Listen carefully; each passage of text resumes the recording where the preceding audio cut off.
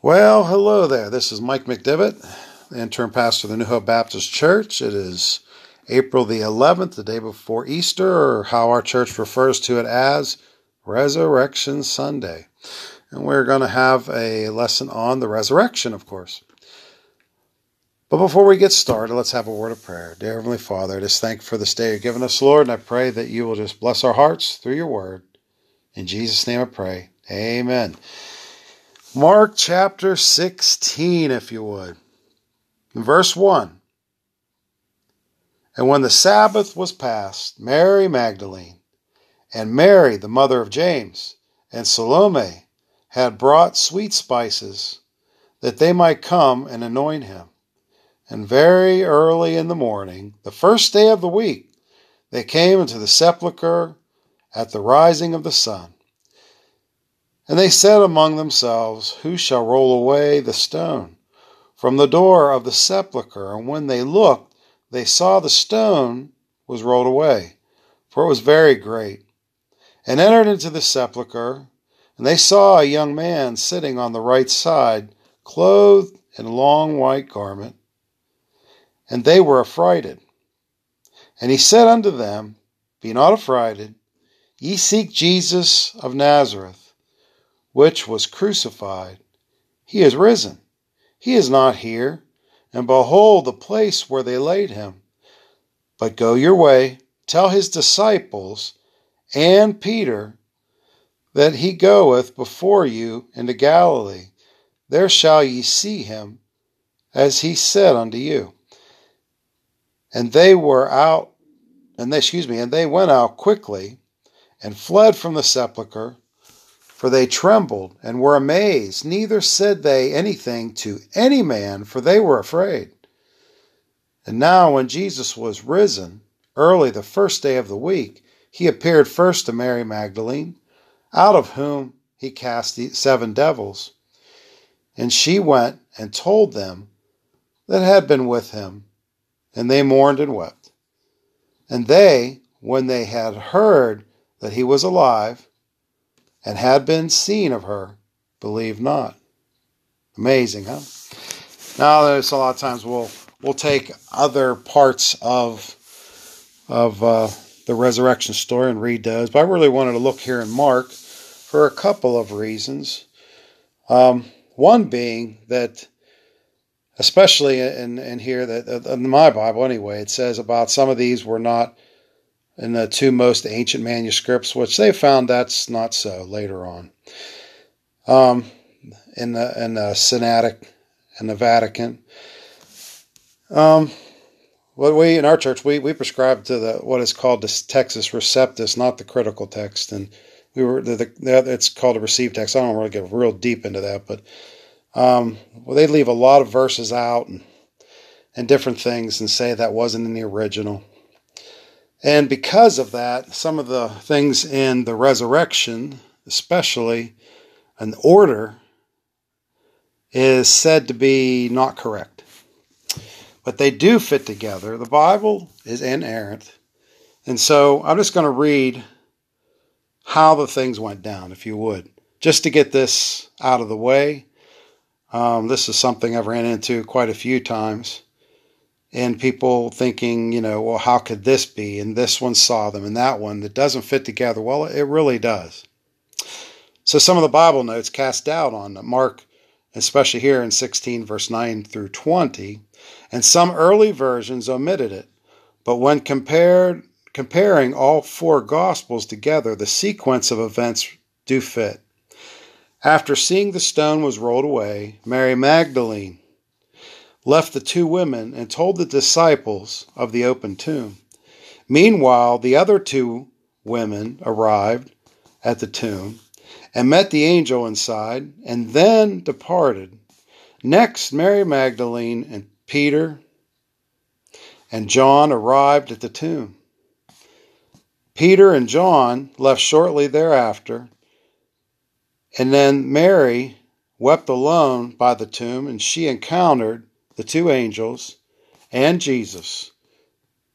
You have to just kind of go on comparing Scripture with Scripture. And I just thought I'd mention that because some people get thrown off by that and in order and how things sound. Sometimes when comparing Scripture with Scripture, the Bible sometimes, like if you get in the book of Revelation, it's not laid out in order. Or sometimes parts of the Bible, it's like talking to different witnesses and a jury hearing different versions, but they all saw it the same thing, just from different points of view. And so here, these all do fit together. But starting here at the resurrection, we see, I thought the one thing that really strikes me is after seeing this, and they come to the tomb, and then going to tell Peter the disbelief. We're not going to get into all the scriptures that deal with the resurrection. We'd be here for a while. I'm trying to hold this down to 20 minutes or so. So the thing about it is, they were in a room praying. You know, they were afraid, and then Jesus rose from the dead. Kind of reminds me when Peter was in jail, right? And they were praying, and they didn't believe it was him, thought it was a spirit. Sometimes we do that, don't we? We pray, we believe, but there's some doubt or something, and when our prayers are answered, or we see things in a clear way, we have a hard time believing what we know to be true in our hearts, but I don't know. I guess it's just human nature, right? But after seeing this, and they run and they tell them, as they were instructed, about his resurrection. Stating that first, and then seeing what order all these things fell in, let's backtrack a little bit. It's like I have a habit sometimes when I get fictional book. Sometimes I'll go to the end to see how it ends, and then I'll read a book. That's kind of cheating, isn't it? But sometimes it's good to see kind of towards the end, and then we'll go back and not read everything, but we're going to read a few verses on how this all took place. Mark chapter 15. Mark chapter 15, and we're going to look in 16 and read down a few verses. And it says, and the soldiers led him away, that's Jesus, into the hall called Praetorium, and they call together the whole band, and they clothed him with purple and plaited a crown of thorns and put it about his head. And he began to salute him, Hail, King of the Jews! And they smote him on the head with a reed, and did spit upon him, and bowing their knees worshipped him, mocking him, in other words. And when they had mocked him, they took off the purple from him and put his own clothes on him, and led him out to crucify him. And they compel one Simon Cyrenian, whom passed by, coming out of the country, the father of Alexander and Rufus, to bear his cross. And they bring him unto the place of Golgotha, which is, being interpreted, the place of the skull. And they gave him to drink wine mingled with myrrh, but he received it not. And when they had crucified him, they parted his garments, casting lots upon them, what every man should take. And it was the third hour, and they crucified him. And the subscription on his accusation was written over, the King of the Jews. His accusation put right over top of him. The Jews didn't like that, but Pilate put it up there anyways, didn't he? And that is who he was and who he is. In fact, he is our king now also. But they crucified him, the soldiers, and the important thing, we're not going to get into all that again. We'll maybe do another lesson on that. But this was all foretold in the Old Testament. In Isaiah, if you want to read that, 53, if you want to read that, it's told about his crucifixion, which was before it was ever invented. And I'm telling you what, it was done exactly the way God said it would happen. God is a God of order, you know. I tell you what, God does things in order. He does things on time, even though sometimes we don't agree with the time. A lot of times I have things I think I know how I want it done, and I know how we can get it done. And then I thought, oh man, I better ask the Lord. I can't leave that out of the equation. But if you want to read, the one thing is in Isaiah chapter 53, it talks about this. I heard one preacher say you shouldn't read Isaiah 53 without getting on your knees. That's how sacred it was. Said long time before the crucifixion ever happened. But in preparation for this and up to the crucifixion, we just read, and all the things that Jesus went through. Now I want you to keep in mind who Jesus is. Now, sometimes when I tell people about Jesus and Christianity and how to be saved, the one thing that they're very surprised by, that this is the Son of God. I don't know why. It states it in the Bible. And being the Son of God, at any one of these stages, he could have said, I don't want to do this. Anytime in here, when in another portion of Scripture, when they said, who are you in the garden? When he said who he was, they fell to the ground. You remember that? I think that's kind of like a little peek into what he could have done. He could have said, I've had enough. And here they're making fun of him. They're mocking him. They've beat him. They've spat on him. They'll rip his beard out. Another portion of Scripture shows that. And he took it. You know why he took it, don't you? Because either he pays for your sin or you do.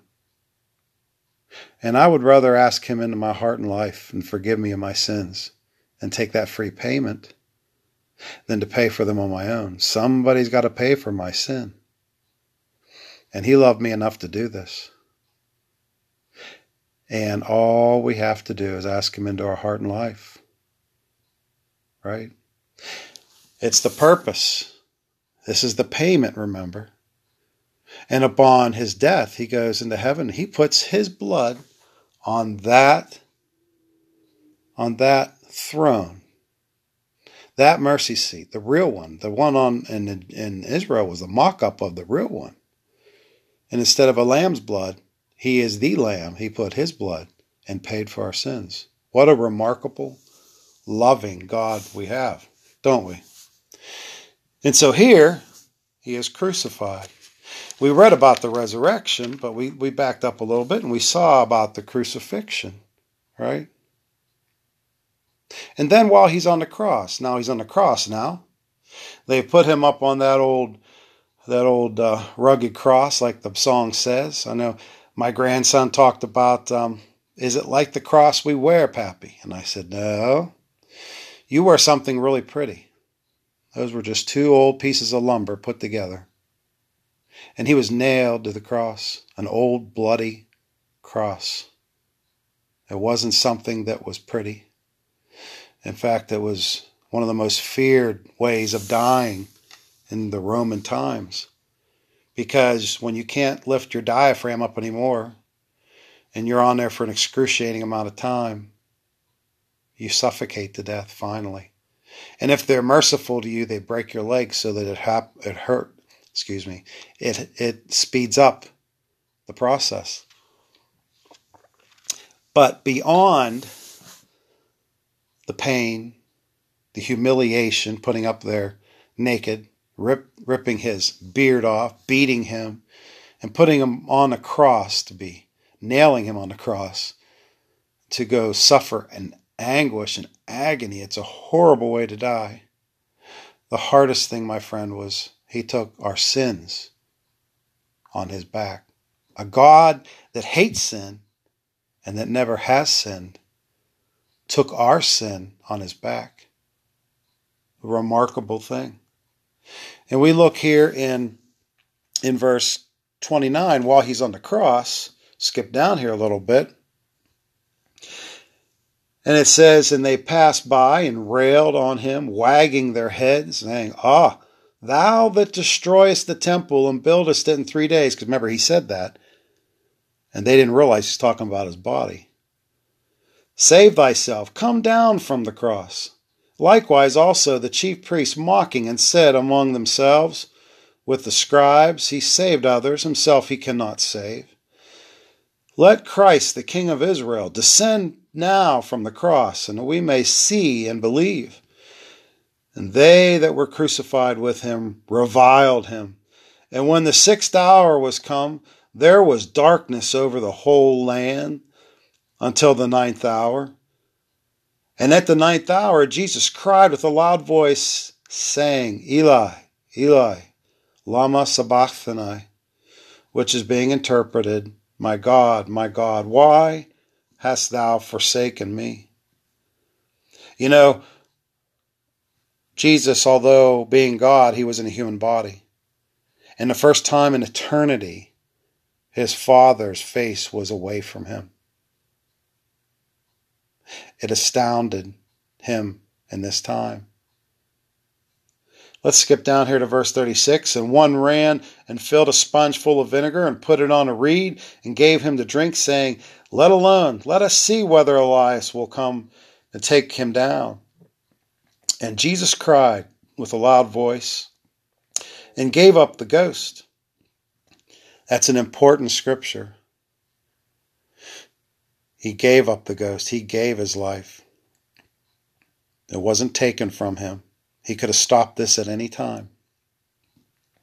And the veil of the temple was rent in twain from the top to the bottom. And the centurions which stood over him, saw that he so cried out and gave up the ghost.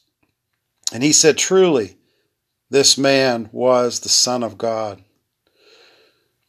Now, see, in some other, it mentions other things. The way people write it down, the way the Holy Spirit had them write it down, had a little bit different points of view, and different things were included. It's like if you have a witness, and all the witnesses in a trial say exactly the same thing, then you know they colluded. But when they have different points of view, but they all mesh together, man, they're telling the truth. And here, although not mentioning some things, and other Gospels say some of the other things, it puts the whole story together like a puzzle. Matthew is Jesus Christ as King. Mark as a servant. Luke as a man. John is God. Different ways of looking at this wonderful life, death, and resurrection of our Lord Jesus Christ. And so here in the final moments, as his Father turned his back on him and he pays for our sins and he's dying on the cross, and he died.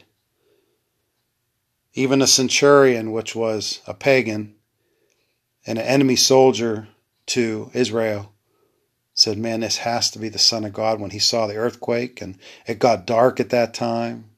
In other portions of the scripture talks about that.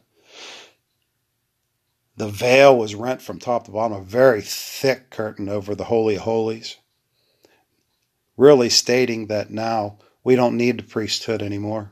He is the high priest. He is the high priest, our high priest. He paid the price. All those lambs that were sacrificed was to point to the Lamb.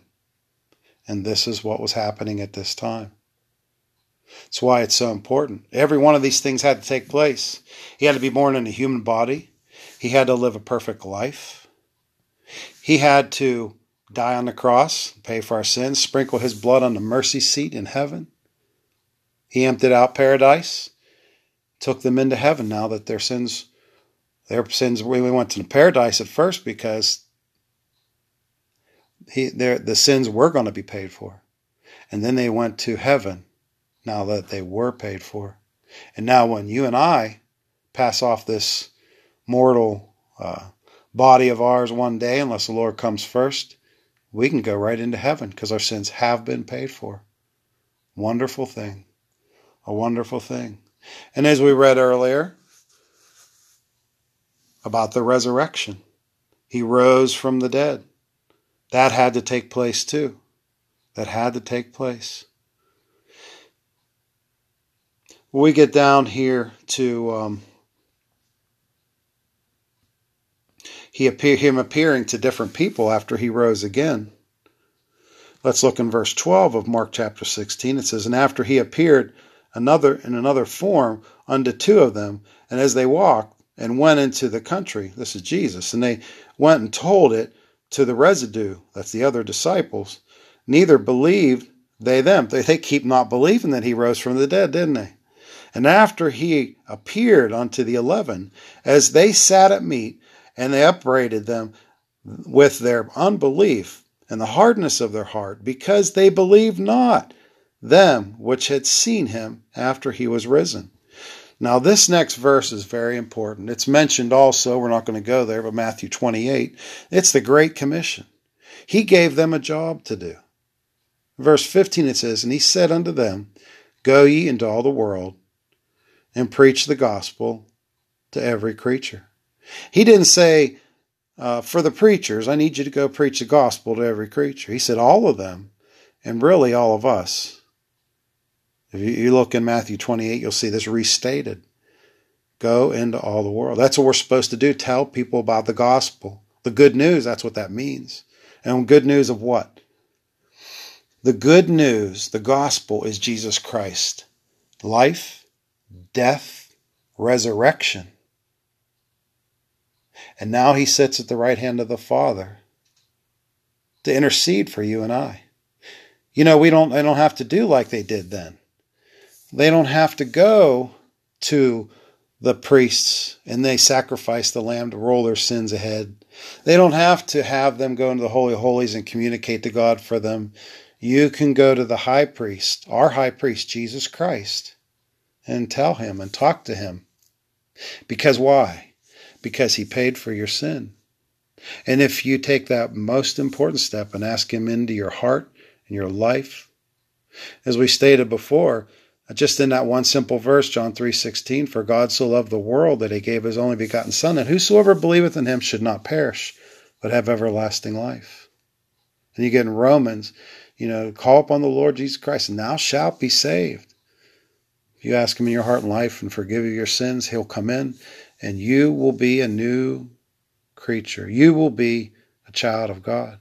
And it took this, the gospel, this was what this is, in a nutshell, the gospel, the good news of the Lord Jesus Christ. What a wonderful time of year to reflect upon our Savior's resurrection and his life. What a wonderful thing, isn't it?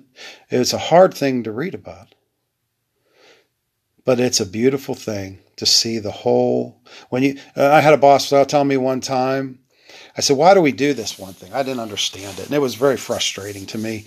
It seemed like a long way around in a certain job that we had to do. And he says, "Mike, you just don't understand the big picture." And when he explained it to me, it made sense. And I didn't get frustrated anymore. I understood why. And when you read the Bible, sometimes you think, why? And in our life, why? When you put it all together and it culminates in Jesus Christ paying for your sin, you understand why. You understand your need. I understand my need of Jesus. And you know why he did it? Because he loves us. My grandson asked that the one day, why would Jesus do that? And I said, "William, because he loves us." And that's exactly why. Well, let's have a word of prayer. Dear Heavenly Father, I just thank you for this day you've given us, Lord, and being able to look at the resurrection of you, my Lord Jesus Christ. Thank you for doing that for us. And help us as we reflect on the price that was paid. And dear Father, just help us as we go through this next week to serve you even more, understanding and reflecting and seeing about what you have done for us. In Jesus' precious name I pray. Amen. Well, I hope you have a great Resurrection Sunday, a great Easter tomorrow. And I pray that you guys will all be safe. And I will see you in about the middle of the week. We'll have another one of these. Thanks a lot. You have a good Easter weekend, my friends. God bless.